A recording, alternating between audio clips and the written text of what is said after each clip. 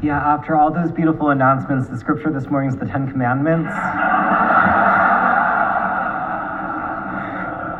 which is Exodus 20, verses 1 through 4, 7 through 9, and 12 through 20. I'm going to compose myself first. Then God spoke all these words. I am the Lord your God, who brought you out of the land of Egypt, out of the house of slavery. You shall have no other gods before me. You shall not make for yourself an idol, whether in the form of anything that is in heaven above, or that is on the earth beneath, or that is in the water under the earth. You shall not make wrongful use of the name of the Lord your God, for the Lord will not acquit anyone who misuses God's name.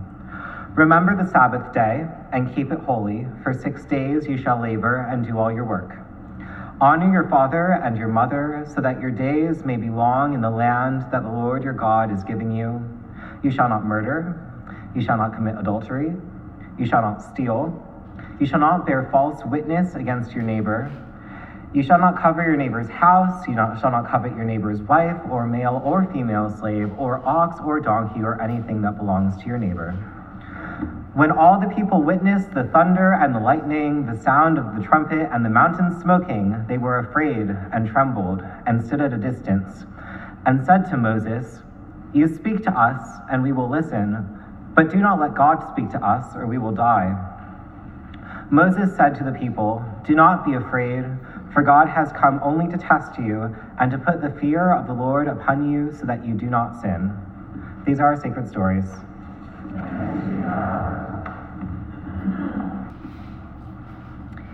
Last Sunday, we added The Lion King to our trove of sacred stories from which to draw inspiration.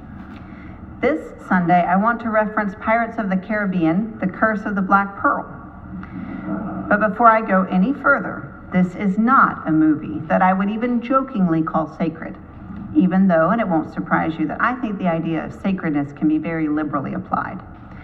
Still in all, Pirates of the Caribbean, any of them, wouldn't make my list of sacred.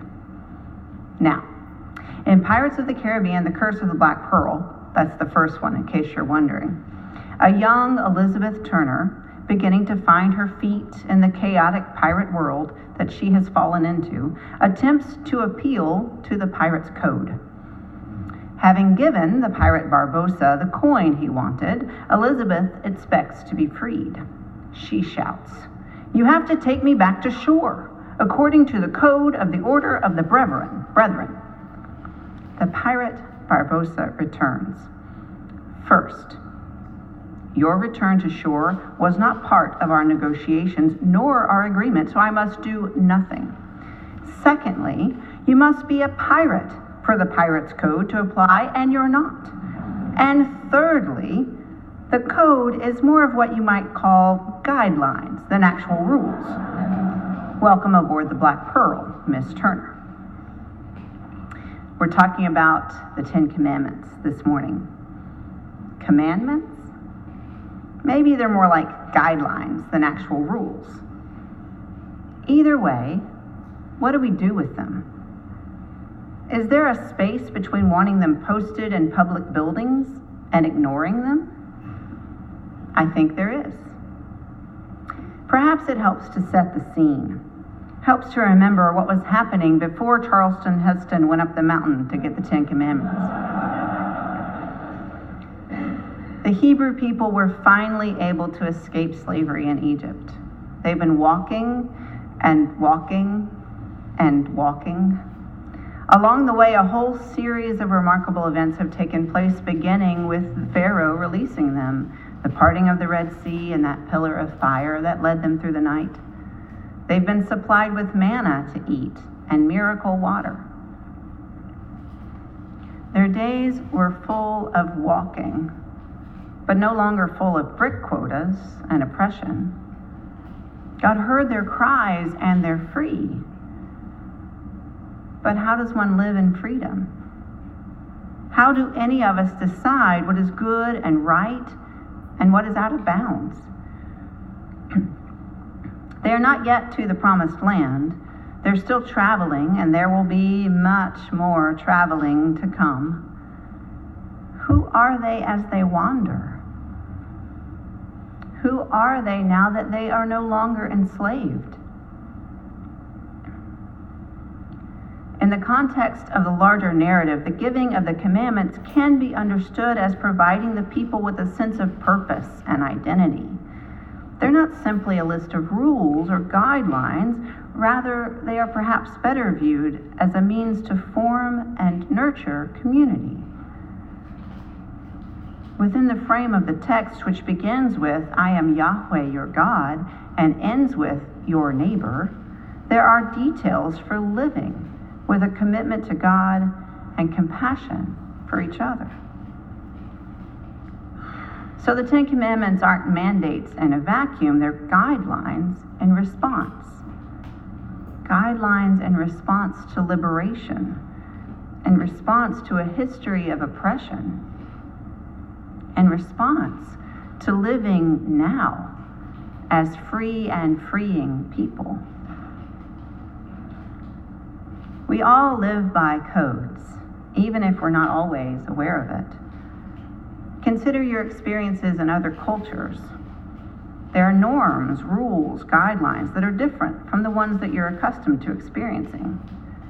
In Tennessee, for example, you're expected to wave in gratitude when someone lets you over in traffic. In New Jersey, the only rule for driving is go. Go as quickly as possible. Waving is neither expected nor appreciated. What guides your decision making? How do you decide between two competing desires, competing needs? How do you make decisions about your money, your time? What's given your priority? I expect that you have values, ideals, guidelines that you've never even considered. In most cases, these guidelines are so ingrained that we don't consciously think about them. I don't know about you, but the codes, guidelines, commandments that were imposed on me in my childhood were not in response to liberation. My obedience was not an outpouring of freedom and gratitude. The rules I was given and expected to follow to the letter were imposed and enforced with fear, shame, guilt. I wonder what it would be like to put all that down. What would it be like to live out of freedom and gratitude? To make decisions out of love?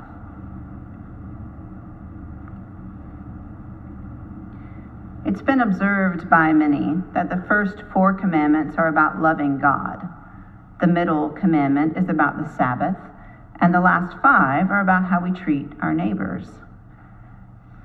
As I mentioned in the Time for Children, Jesus summarized them pretty well when he was asked about the greatest commandment.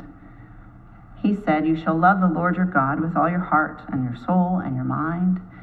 This is the greatest and first commandment. And the second is like it. You shall love your neighbor as yourself. On these 2 commandments hang all the law and the prophets." Love God. Keep the Sabbath. Love people.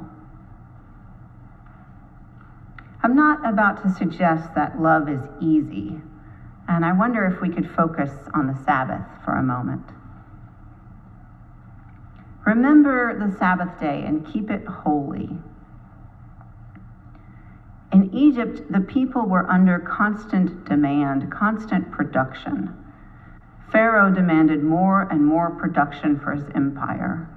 There was no rest for the people, only constant toil. Pharaoh was taskmaster and the people were a commodity of production.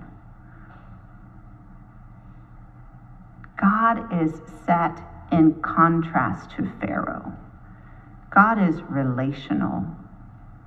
God is concerned not with production and commodities, but with community.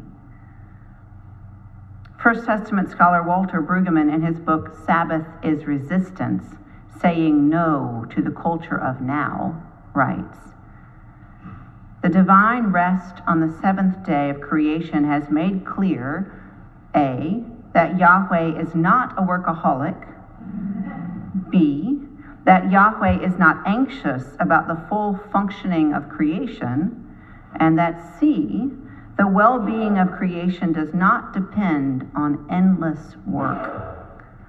The well-being of creation does not depend on endless work. Before any of the commandments are given, we're to understand that these guidelines come from the Lord your God who brought you up out of the land of Egypt, out of the house of slavery. In other words, God is not the oppressive Pharaoh who wants to exploit the people. We live a moral life. We seek good for others, not out of fear, not in response to a tyrant. No, we seek to live lives of compassion in the context of freedom and justice. The commandments as a whole present an alternative vision to life in Egypt. In Egypt, there was little interest in regeneration and rest. There was no freedom. So this newly freed community needs to now be defined according to God, according to love, not according to the whims of power-hungry human rulers. These commandments, these guidelines, suggest that each person, that the community as a whole, is to love God and themselves and each other. We're entering our season of stewardship here at Covenant. We're being invited to consider our priorities. I hope that you will consider your financial pledge and also the other ways that you share who you are with us. And I hope you'll do so out of love, out of freedom. This is not about rules. This is about how we live together, how we share what we have and who we are with each other and the larger community and even the world. The commandments give us a guideline for making decisions, making choices in freedom, choices to put love of God and neighbor over production, choices for compassion over consumption. The people of Israel were delivered from Egypt, but they carried the anxiety of Egypt with them as their bodies moved toward Sinai. Egypt was about competition, about pleasing a tyrant, about survival, and little more.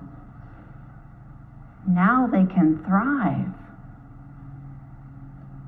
What guidelines help us thrive? Do the codes we live by inspire our love, our compassion, our justice, our solidarity, rather than our fear, our shame, our guilt, our consumption?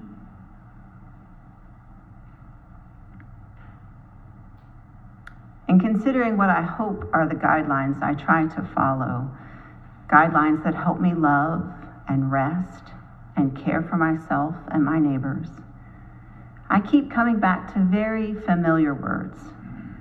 Words so familiar they're printed in every worship program.